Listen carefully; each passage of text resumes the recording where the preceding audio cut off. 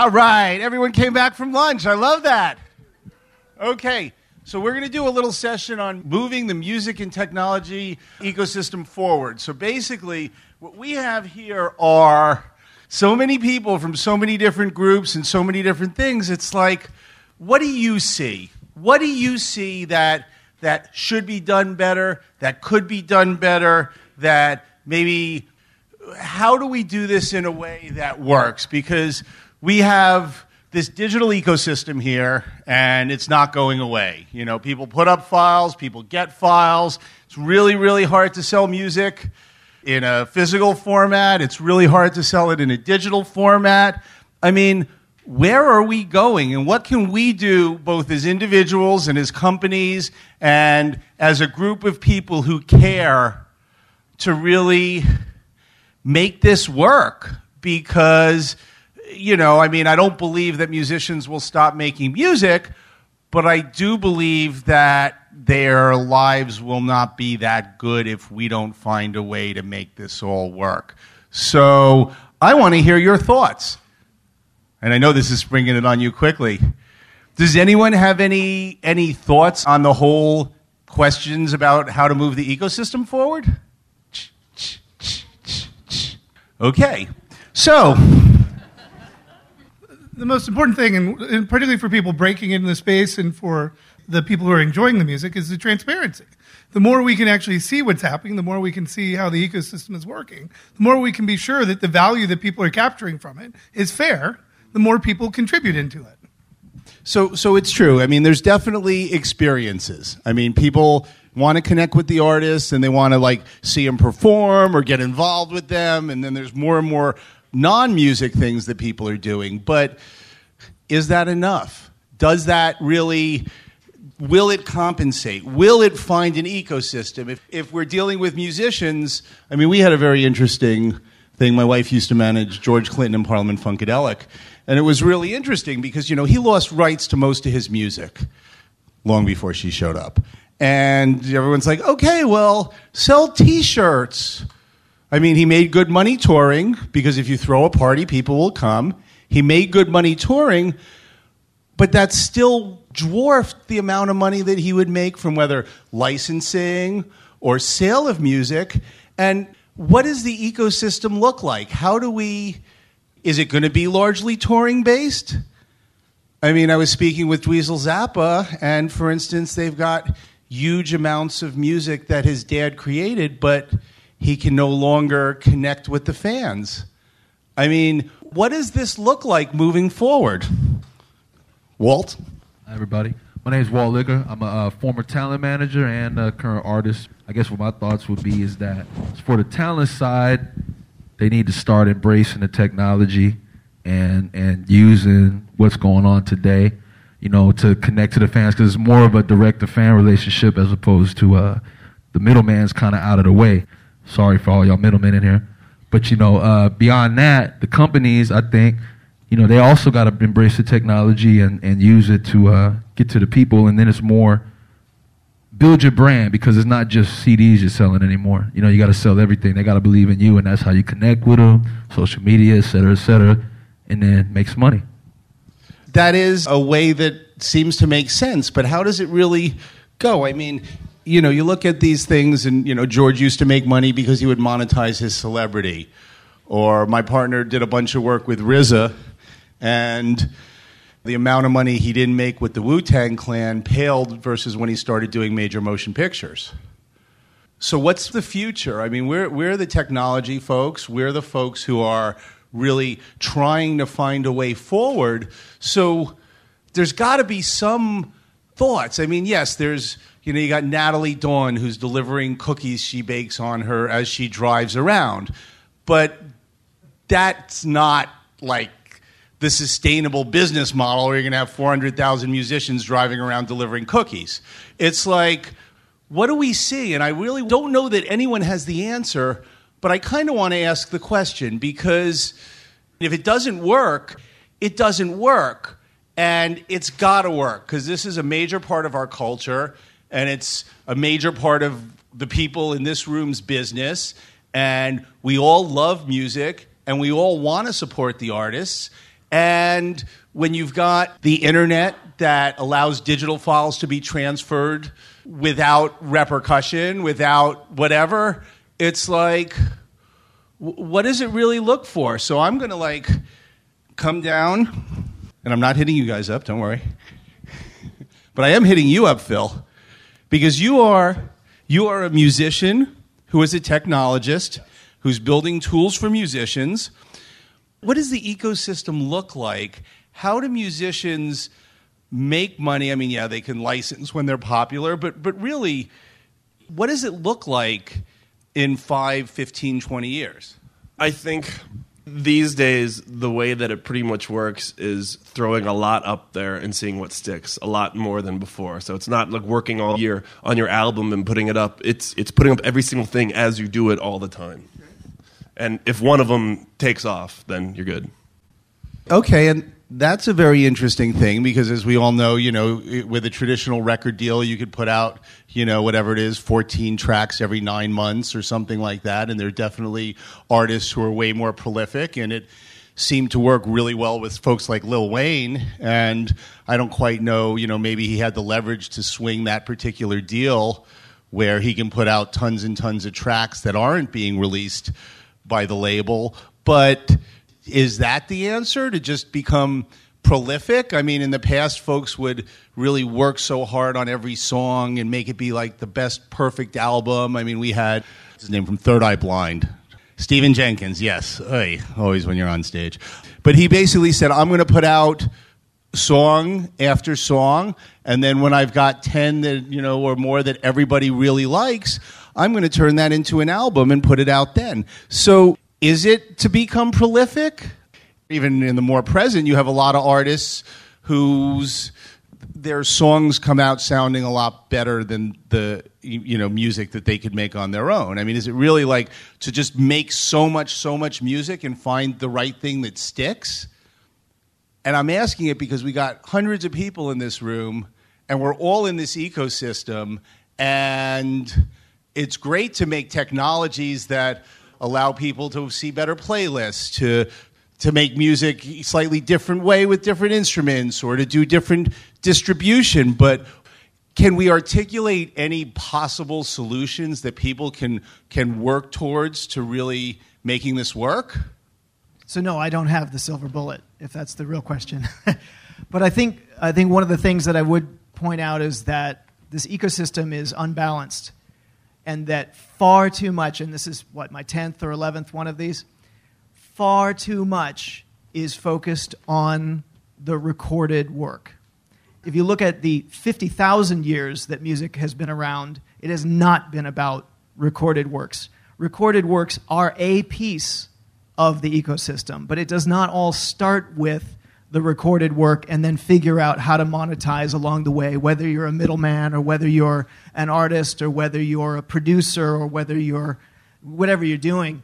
We've gotten too hung up on the last 50 years, and we've forgotten what the whole 50,000-year arc of music is all about, which is absolutely about culture and absolutely about connecting people. And unfortunately, the term experiences has become almost as cliche as the term community, right? We need to get back to actual live experiences and actual community building through music. And that's the way that we build it from the ground up. We don't try and redo what's been broken from the top-down approach that's been here for the last 50 years. We forget about that. Come back to it later. It doesn't need fixing. It needs to be forgotten. We need to get back to what is really important to people. And that's what they will keep coming back and paying for. And you see it. You see it with all the festivals. The people get that experience, and they will come back year after year after year and listen to that same song. But they won't go and pay for a song so that they can listen to it over and over again. And that's interesting. I mean, it kind of almost begs the question of the whole live streaming experience, which I personally am a big fan of, and I'd love to try to figure out what the model that works is there, because, now I got my wife, I got kids, I got really busy. If I want to go see Neil Young and I got to buy tickets 3 months in advance and go to Shoreline, it's going to be $600 with babysit. I mean, it's like, but I want to have that experience. So I am a huge believer in watching streaming concerts to your house. But what's the model there? Is it one where it's pay-per-view? Is it one where, is it really important to make sure there's all the backstage footage because then you feel like you're more connected with the fans? Is it going to be like a subscription service? Is it going to be sponsored or, God forbid, advertised? And I say that because the returns on the amount you could make off of advertising is so low that I'd rather pay the fraction of a cent and not see the ad. But does anyone have any ideas what that model will look like, or Tom, or any other model? Go for it, Tom. Tom Murphy, I'm with the Recording Academy, and we've heard this word metadata used a lot, and I think we're beginning to start to understand what that truly means and how it's useful. And the Recording Academy has launched this credits campaign where, whether it's streaming or downloads or through other services or live event sites or whatever, the issue about finding what you dig, however you do that in whatever path, there's lots of different ways. But as we migrate to this digital space, the concept of who's involved in this thing is beginning to get lost. And whether it's listing the artists who all performed on it without having to go to look at multiple sources to see who's on guitar, who's on drums, to see the label, people are beginning to put that in, but if a label put out this style of music, it probably puts out other types of things you like. I think what we need to do is pick a starting point, acknowledge that this is a complex and long-term solution that has many, many stakeholders with lots of business and legal concerns. But pick a starting point, make progress on that starting point. Perhaps it's this credits campaign of just who made this song possible. All the people involved, or many of them, as opposed to just artist name, album name, and song name, and you go figure it out yourself. If we can make progress on that, build on it, and then add more experiences, what are more solutions we have? It's a long-term, iterative process, not a silver bullet. That is a key question. I mean, a key issue, of course. I mean, and because who makes the music, who owns the music, who you go to license the music. I mean, it's really important, and it's not really one of these worlds anymore where you've got 5 record labels, and I mean, that's how many there were back when it was this world. When you've got the record labels, it's like you have all of these startups and all of these companies and all of these larger companies and everyone from...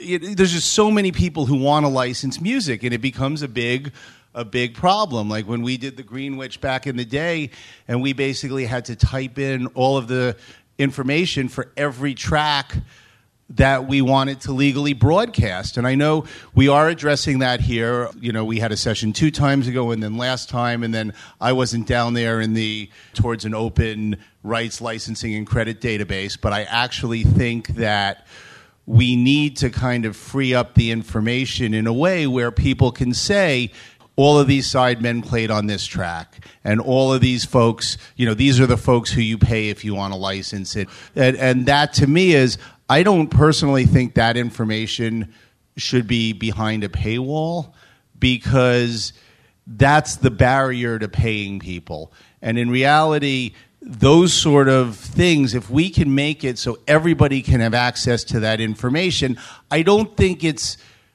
the solution that will fix everything, but I think it's I think it's a good step. Was that this morning? Was anyone down there in that session? So, Craig, you from a technical side have worked on this issue all over. I mean, are we getting closer to figuring it out? So I think so. So I came out of the NARM Metadata Conference feeling a lot more positive about the industry itself, one, paying attention to it, and 2, some of the larger players actually starting to do stuff. Now, it's slow. It is snail-paced slow for the industry itself. For the Global Repertoire Database, it's going to be a long time. The RIAA is supposedly going to change the way we assign ISRCs and make that data available at a reasonable price. A year ago, it was supposed to be out in 18 months. This time, it was a year. So, 2 years then. So I think we're doing good that way, but we need to kick it in the ass somehow. And we need to just all start agreeing about what is, number one, what is important for us to get started with, and how can we bring all the players, all the people with the data, and sensitize and lower the barriers to get them to provide that data to somebody, whether it's Rob over at Music Brains or whatever it is. We need to learn to communicate and get people to communicate. And I think that's key. And I think I've seen a lot of progress there because the information is really, it's worth something, but it's worth so much more if everybody can use it. Because what used to drive me nuts is we would have to enter in all the information, and then every other startup would have to enter in all the information, or you'd have to license it from somebody, with potentially restrictive terms or inability to redistribute the data. And I'm sorry if anyone's got a business model based on this that... Anyway, but I think that really as we move forward, it's going to be really, really helpful if we can do it. So we're going to keep beating on it here, and if anyone's interested in working on it, we're actually... I don't think I've invited anyone to it, but I set up a mailing list where people could join and really try to figure out how to build a database that allows people to find all the credit information and all of that stuff. And there's a lot of great folks, and I really appreciate the Recording Academy really pushing, from their side, being like, hey, we're performing, why don't we get the credit? And, even where... it was amazing to me where we had the session last time, and one of the guys from the PROs rushed up and was like, we'll give you all our data. And I was like, really? And I've heard of another PRO now that's willing to do it. And then there's another PRO that's very well represented here that, has certain factions within it that are very interested in doing it, because really the most important thing there is how do you get the folks paid? And if the data isn't easily accessible... Anyway, didn't want to go down the whole rights licensing and data... You need to say something, Rob, or you can hang? Yes. If Rob needs to say something, get him a mic. So what I'd really Rob flew in from Barcelona for this, so we really appreciate it. Well, thank you for having me. At this meeting that Brian was just talking about, I issued this challenge and the call for action.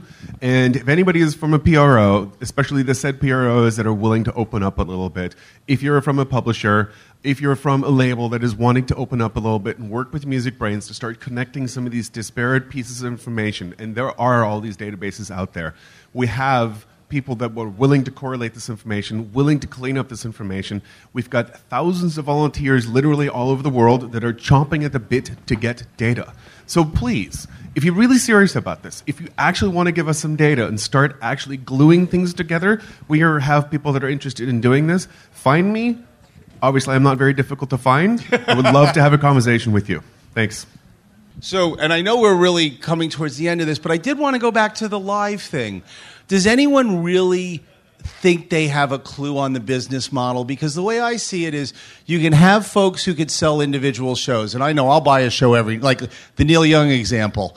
I'll watch him live every night. If I got to pay $20, great.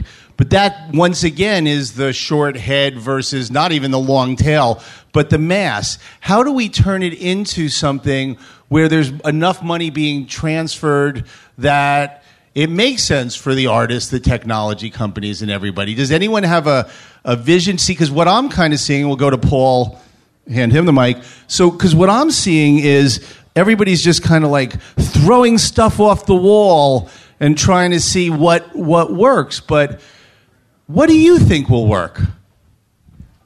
I've heard some pretty awesome ideas over the past 2 weeks or so, and since I sauntered in late, I don't know which startups you've talked about and which you haven't. I don't think I really named any, or maybe I dropped a couple. Okay. Anyway, I'll just rattle off like some really cool ones, and then after that, just quickly describe some thoughts. So Lively, for example, is one startup.